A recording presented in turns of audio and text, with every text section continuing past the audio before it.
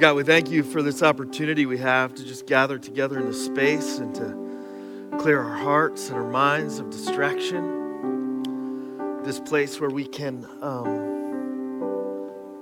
focus our attention on you. It's so good. We take spaces like this for granted. And we truly are blessed just to be together and to be here in your presence worshiping. As we open your word and jump into this next message, I pray that you'd give us clarity, that you'd help us see you. We don't need more me. We don't need more of us. We just need more of you. So would you speak to us this morning, we pray, in Jesus' name, amen. I want to welcome you. Good morning, 9:30. It's so good to have you here. Welcome you, those of you that are in Tremont. We're pumped to welcome our Tremont location this morning. It's always good. I don't know if you've been up there yet. Man, you should check that campus out sometime soon. It's an amazing group of people, amazing campus. I love it up there. And as we have been growing, I don't know if you noticed that, we're kind of like growing a little bit early for this time of year, and that's okay. That's great. Our job is just to make space for whoever wants to attend and everybody in our community and people. God keeps bringing us people. We'll keep making space. And once you know that while Cressona's getting a little crowded, 9:30 and 11 o'clock, we are keeping our eye on that, and we have a plan, and we're waiting for the appropriate time to kind of implement that. And so just be patient with us if it gets a little smushed in your row. And carry extra breath mints, because it's hard enough when you have to sit right next to somebody you don't know. It's even harder when they got that coffee breath going. You know what I'm saying? I'm just so glad that you're here. We're jumping into a message this morning in our series that's called New Year, Same You. We've kind of looked at this whole idea that like maybe the answer that you're looking for this next year isn't more you. I don't know how your resolutions usually work out. Mine died months ago. And that's because I've learned that, like, I'm not the solution I seek. I don't see a more disciplined, a more put together, a better looking, a more in shape Josh Ott. It may serve me well in the temporary, but when it comes to what I'm really looking for in life, I always let myself down. And maybe you do too. Maybe you're discovering painfully sometimes. Maybe it takes a little longer because you have to learn things the hard way, but maybe you're discovering that maybe what you need in life is not a more of you, not a better you, not a more disciplined you. Maybe what you need in life is more of God and what He's already been trying to provide you with. And so we've been looking through the series and we've been saying, all right, what if it's a new year, but it's the same me, just embracing more of what God's given me? Just embracing my purpose, just embracing the meaning He adds to life, just embracing more of His word and more of His character. What if the answer isn't me, it's just a bigger God? And we've talked about all kinds of things in this series. Last week, we talked about how to resist the resistors. And this week, we're going to talk about your greatest resistor, which is you. The message title for this morning is called I'm Not There Yet, or I Don't Have It All Together, but I'm Growing. I don't know if you'll be able to relate to this at all, but what I want to talk about is spiritual growth, your spiritual growth this year, but maybe from a different kind of like perspective. Because I really think what I need most in my life is to maybe just adjust my expectations a little, because my expectations can run a little wild. It's easy to adjust my expectations of other people. Disappointing, but it's easier. When people don't live up to my expectations of them, I've just learned, like you've learned, to dial back my expectations, to maybe settle for less, expect a little less out of them, turn it down, maybe even realize that they're human too. It's much harder when I think about the expectations I have for myself. You see, dialing down those expectations, the things I expect from myself, the better I want to see in myself, the more discipline I want to see in myself, adjusting those expectations can be the hardest. You see, what I've learned is, maybe you've learned this too, my worst enemy isn't out there. It's right here. I'm the biggest limiting factor in my life and to my own personal growth and development. Last week we talked about how to resist the resistors, and we unfortunately all have people who will resist in life. Every time we go to take a step forward, the voice of the resistors are there telling us why we're not good enough or why we shouldn't. But as I reflected on that message in my own life, what I had to admit to myself this week is, I'm my own biggest resistor. What am I supposed to do about that? What am I supposed to do when I'm the one who's constantly getting in the way? When I set these expectations for myself that I'm constantly disappointing and falling short on? What do we do when we're our greatest limiting factor? When we are our worst critic? When we are the biggest voice of our own resistance? I wonder what God thinks when He says things like, you are made in my image, and we look in the mirror and say things like, I'm so ugly.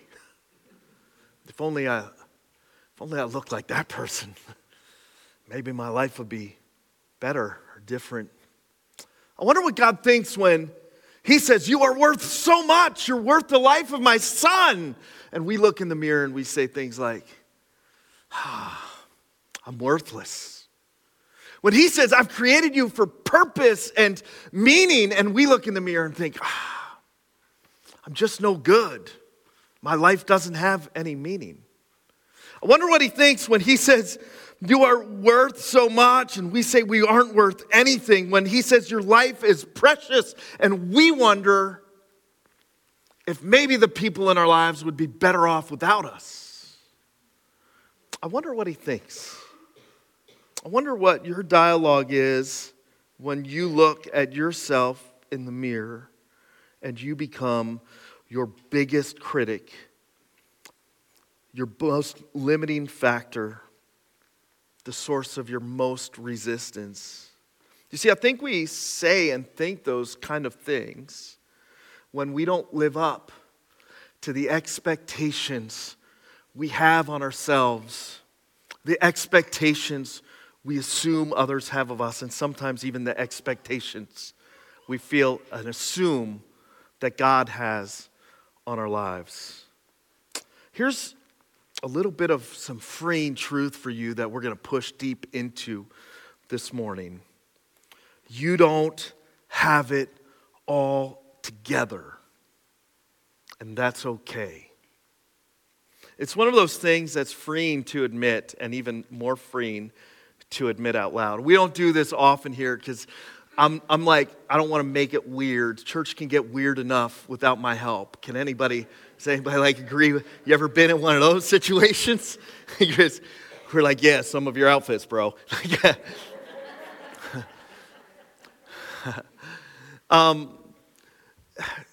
We don't do this often, but I want to do it this morning. So I'm going to force you into a little sermon participation in Tremont and here in Cursona. Even if you're online, watching on your work break, or stuck in a closet somewhere, hoping your boss doesn't catch you doing a little church this morning on your cell phone. Like, I want to do this together. So welcome. And how about this? Look at your neighbor and say, I look pretty good this morning, but I don't have it all together. Go ahead. Don't be shy. I look pretty good this morning, but I don't have it all together. If that doesn't feel good, take a moment and admit out loud, I'm a mess. I'm just a downright mess. I'm pretty good at putting on a show, but I know me, and inside, I'm barely holding on by a thread. I can hardly keep it together. I walked in here with a smile on my face, but I was fighting with my family the whole ride here. I got my nice shirt on. This is like not self-confession, right? Like, this is not my... I got my nice shirt on, but inside, I'm just pretty angry this morning. I had my coffee, but I'm barely here. I wish I was anywhere. It's freeing.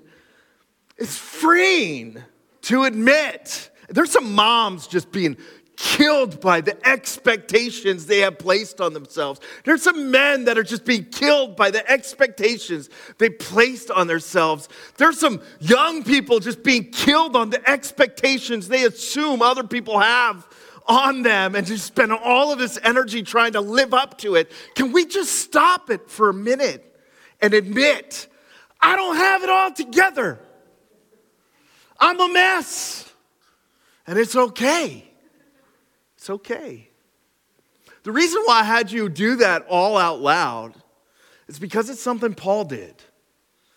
I think Paul, the apostle who wrote so many of these under inspiration of the Holy Spirit, so many of the books of the Bible in the New Testament, he comes to this place in Romans chapter 7. This is the main passage I want to talk about this morning. Romans chapter 7 and verse 14. Can I read it with you? Maybe you want to follow along. If I were you, I would write this reference down in the minimum, because if you have been struggling with the expectations you have placed on yourself and you've been a huge disappointment lately, if maybe you're like me and you just need to tell somebody, hey, I don't know what you expect of me, but here comes a dumpster fire rolling into your life, it's really freeing when Paul, who is so close to Jesus, who under inspiration of the Holy Spirit penned so much of the New Testament that we use to instruct ourselves and teach ourselves how to live and be more like Christ. In Romans chapter 7 and verse 14, he says, we know that the law is spiritual. Now listen to this. But I am unspiritual. I'm sold as a slave to sin. I do not understand what I do, for what I want to do, I do not do, but what I hate, I do. Can somebody just be like, that's me this morning? Yeah. Is that some of the most freeing words in Scripture? Hear this one we learn from and study all the time, who God used in absolute incredible. The reason we are sitting here as Gentiles in a Gentile church worshiping is due to the fact of God using Paul to bring the gospel to us. And here he is saying, I'm not even spiritual. The things I want to do that I know I should do are the things I don't do. The things I know I shouldn't do, I hate this about me, but those are the things that I keep doing. What you have here in this very transparent passage is a confession of someone we should model after, a very transparent confession of a spiritual man who is so unspiritual. A teacher who messed it up often. At one point in Scripture, he says, I'm the chiefest of the sinners.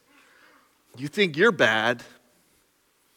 You think you haven't lived up to your expectations or God's expectations of you. Guess what? Paul's out-sprinting you on every level. He continues on. I wonder if this was shocking for the church.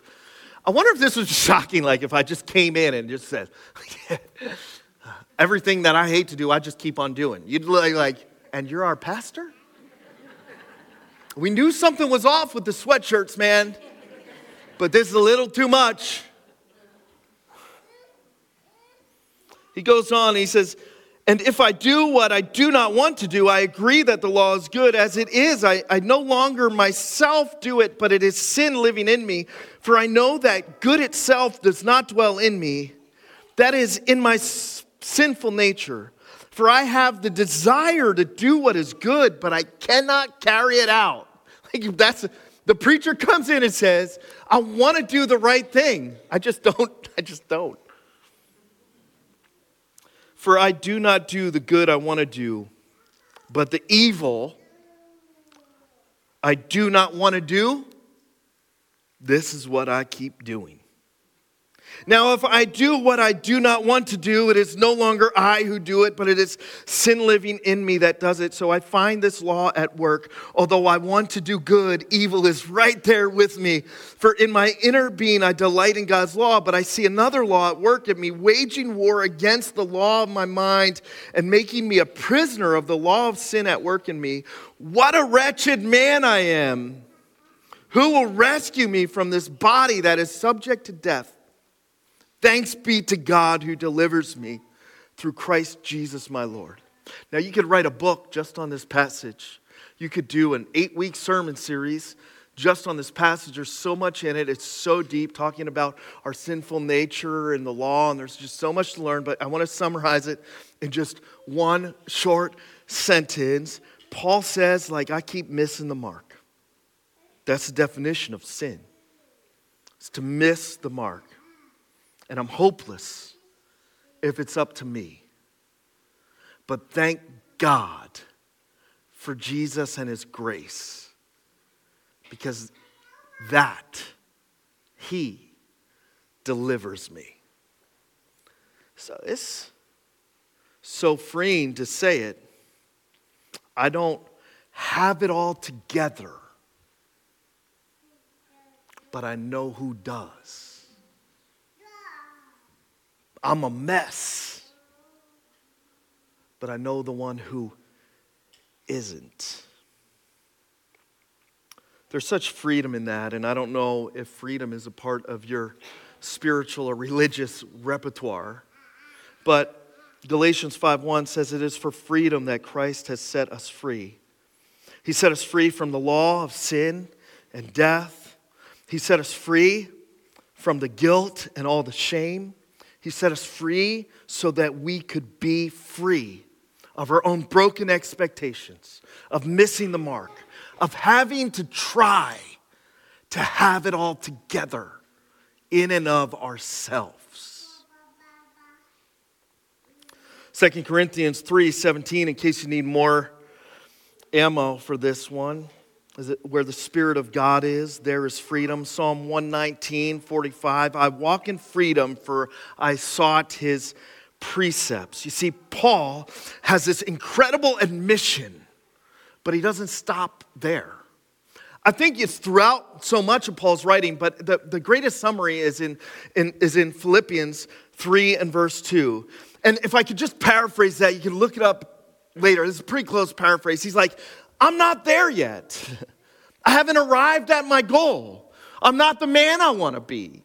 I'm not the Christ follower I want to be. I'm not there yet. You could almost put it down like, I don't have it all together. I'm a bit of a mess. But one thing I do, I press on.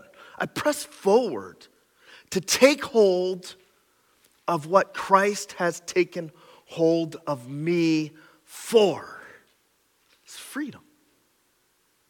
A relationship with Him. The grace. I love this about Paul because it's this admission with a little caveat at the end. You see, to just admit you're a mess, that's great and it's so freeing. But to stay a mess, well, that's just not fun.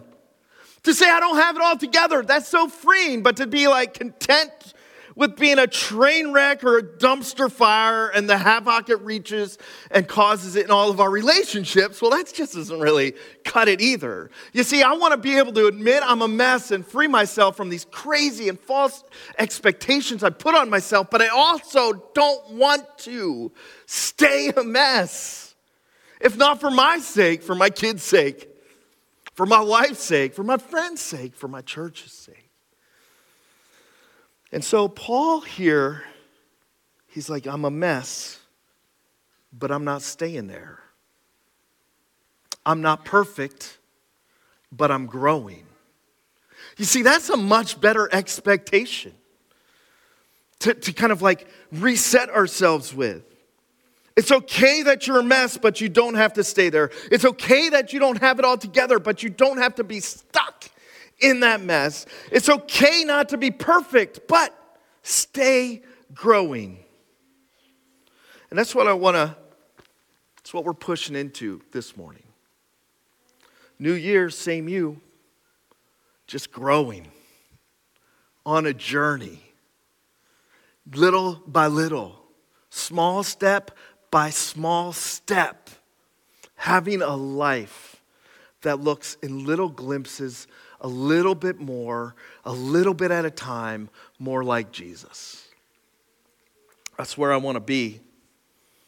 Is that where you want to be? I feel like when I talk about growth, I got to kind of restructure it a little bit. And I want to, so to kind of end this message, we're going to end with a confession.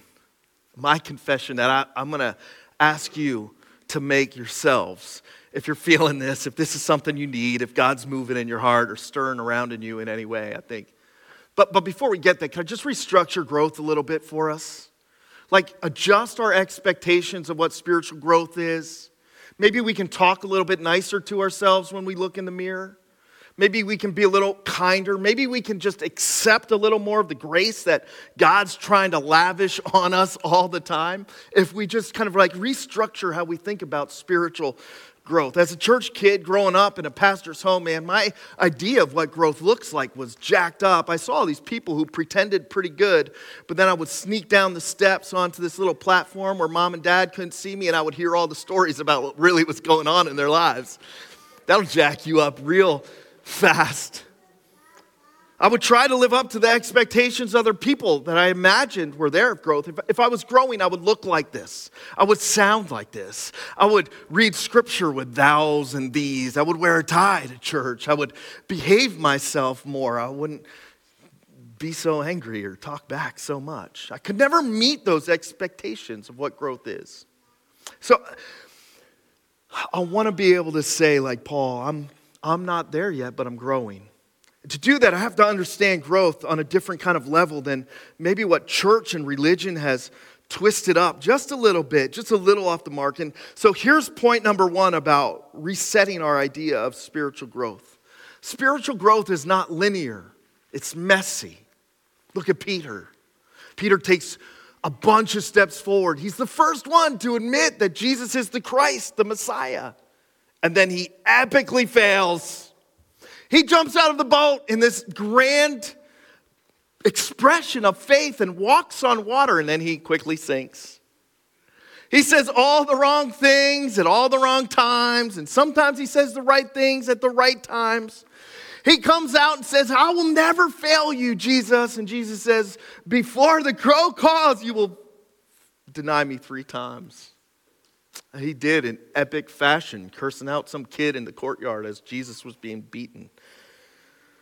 But there Jesus was, meeting him with grace every time. The next time Jesus saw him, he was cooking breakfast for him on the beach, and they took a walk. And Jesus said, I'm going to build my church. I'm going to build my church. I'm going to use you to do it. You see, growth is not linear. You don't come to faith in Jesus or show up to church and then everything looks like a straight line heading in the right direction. It's a mess. And you're going to mess it up. And you're going to fail. And in your weakness, you're going to say things you should have never said and do things you never thought you would do. And that's why grace is there from Jesus pursuing you every step of the way. It's his grace that you learn to savor when you realize that spiritual growth is not a straight line. It's also full of failure. You could make a case for the fact that if you never fail, you never really understand grace or God's love. If you're never willing to admit your shortcomings, your own sin, how you missed the mark, you never really experience God's grace and his love. Peter's a great example that spiritual growth is full of failure, but so are so many of the old saints I know. So when the old saints talk about God, you know what they say? They are enamored with, addicted to, and dependent on God's grace. They're some of the most perfect people I know.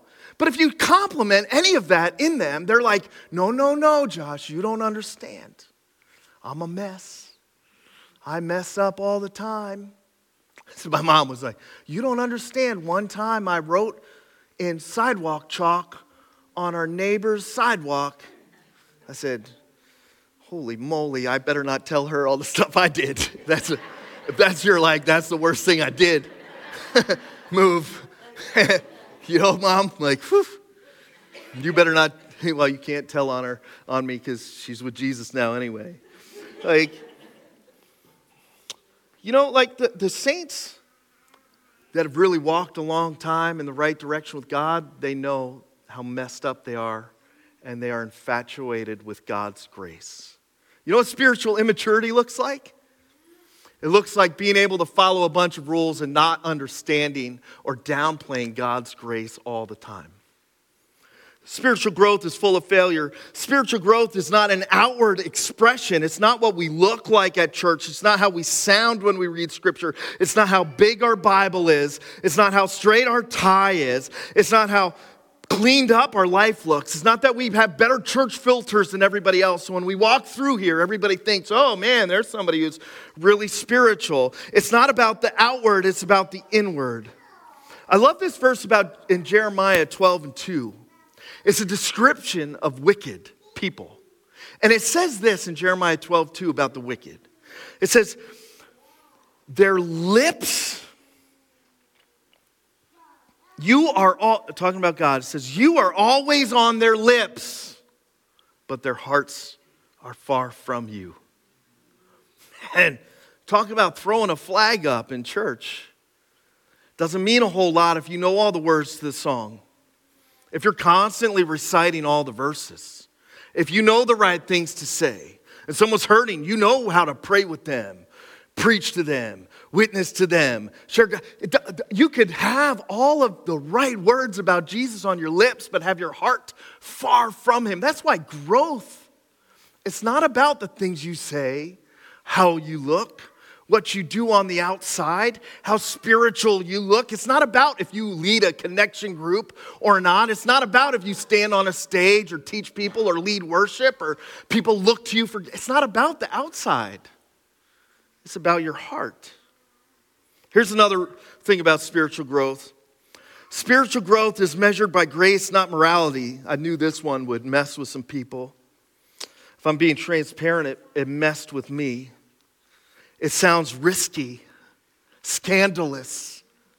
Spiritual growth is not measured by morality or how good you are, how right you live. It's measured by grace.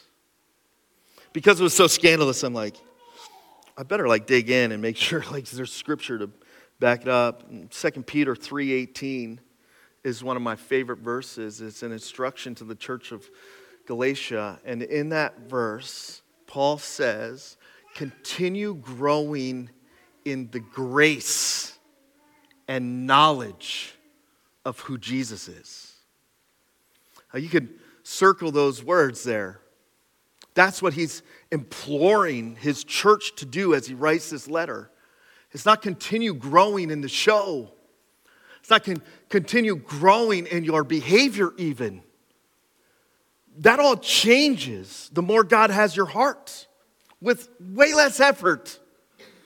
He says continue to grow in understanding the grace of Jesus Christ and in your knowledge of who Jesus is. We like the rules, they're easier.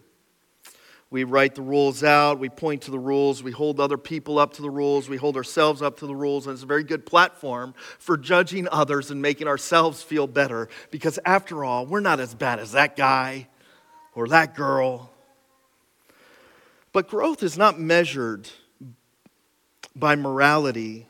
Galatians 5:5, it teaches us that the fruit of the Spirit, the way you know that God is working in your life and that you are growing, it's not by behavior, it's by love, peace, joy, self-control. It's things of the heart. So we don't measure our spiritual growth by who looks more moral. We look by who's pushing in to more grace and looking more like Jesus. Number 5, the spiritual growth is driven by God, not by you. For a long time, I thought it was up to me, my spiritual growth, and so no wonder I felt like a failure all the time. If you could have seen me some of those days. And then my favorite verse quickly became Philippians 1:6. It's my favorite verse because I'm desperate for it to be true, because I bungle it all the time. Philippians 1:6 says this, for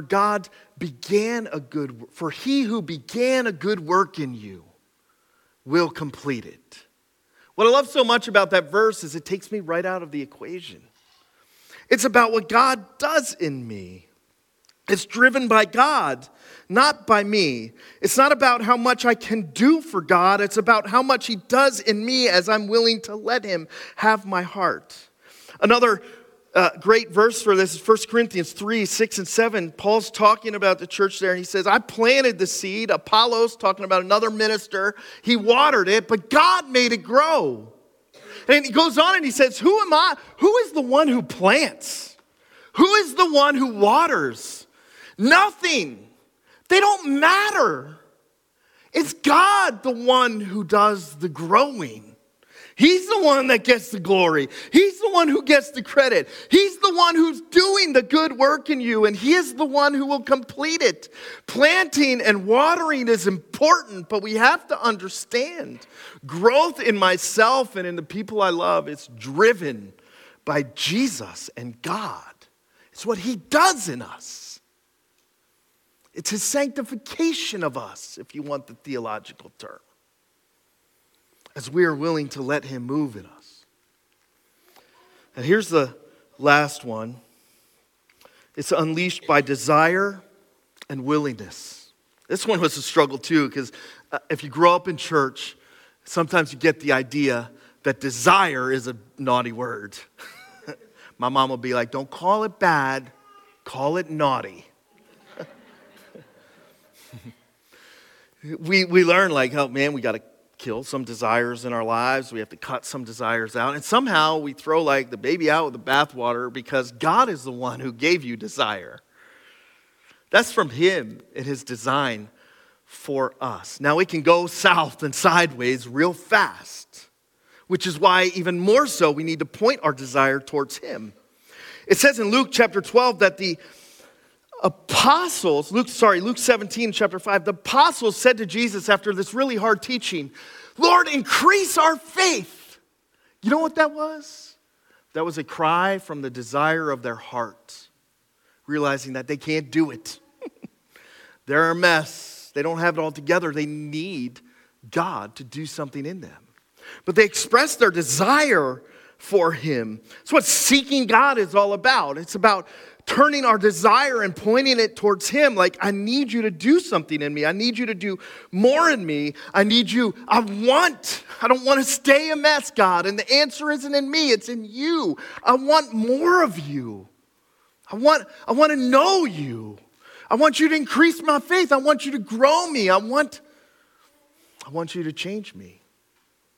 And then being willing to follow Him as He does it.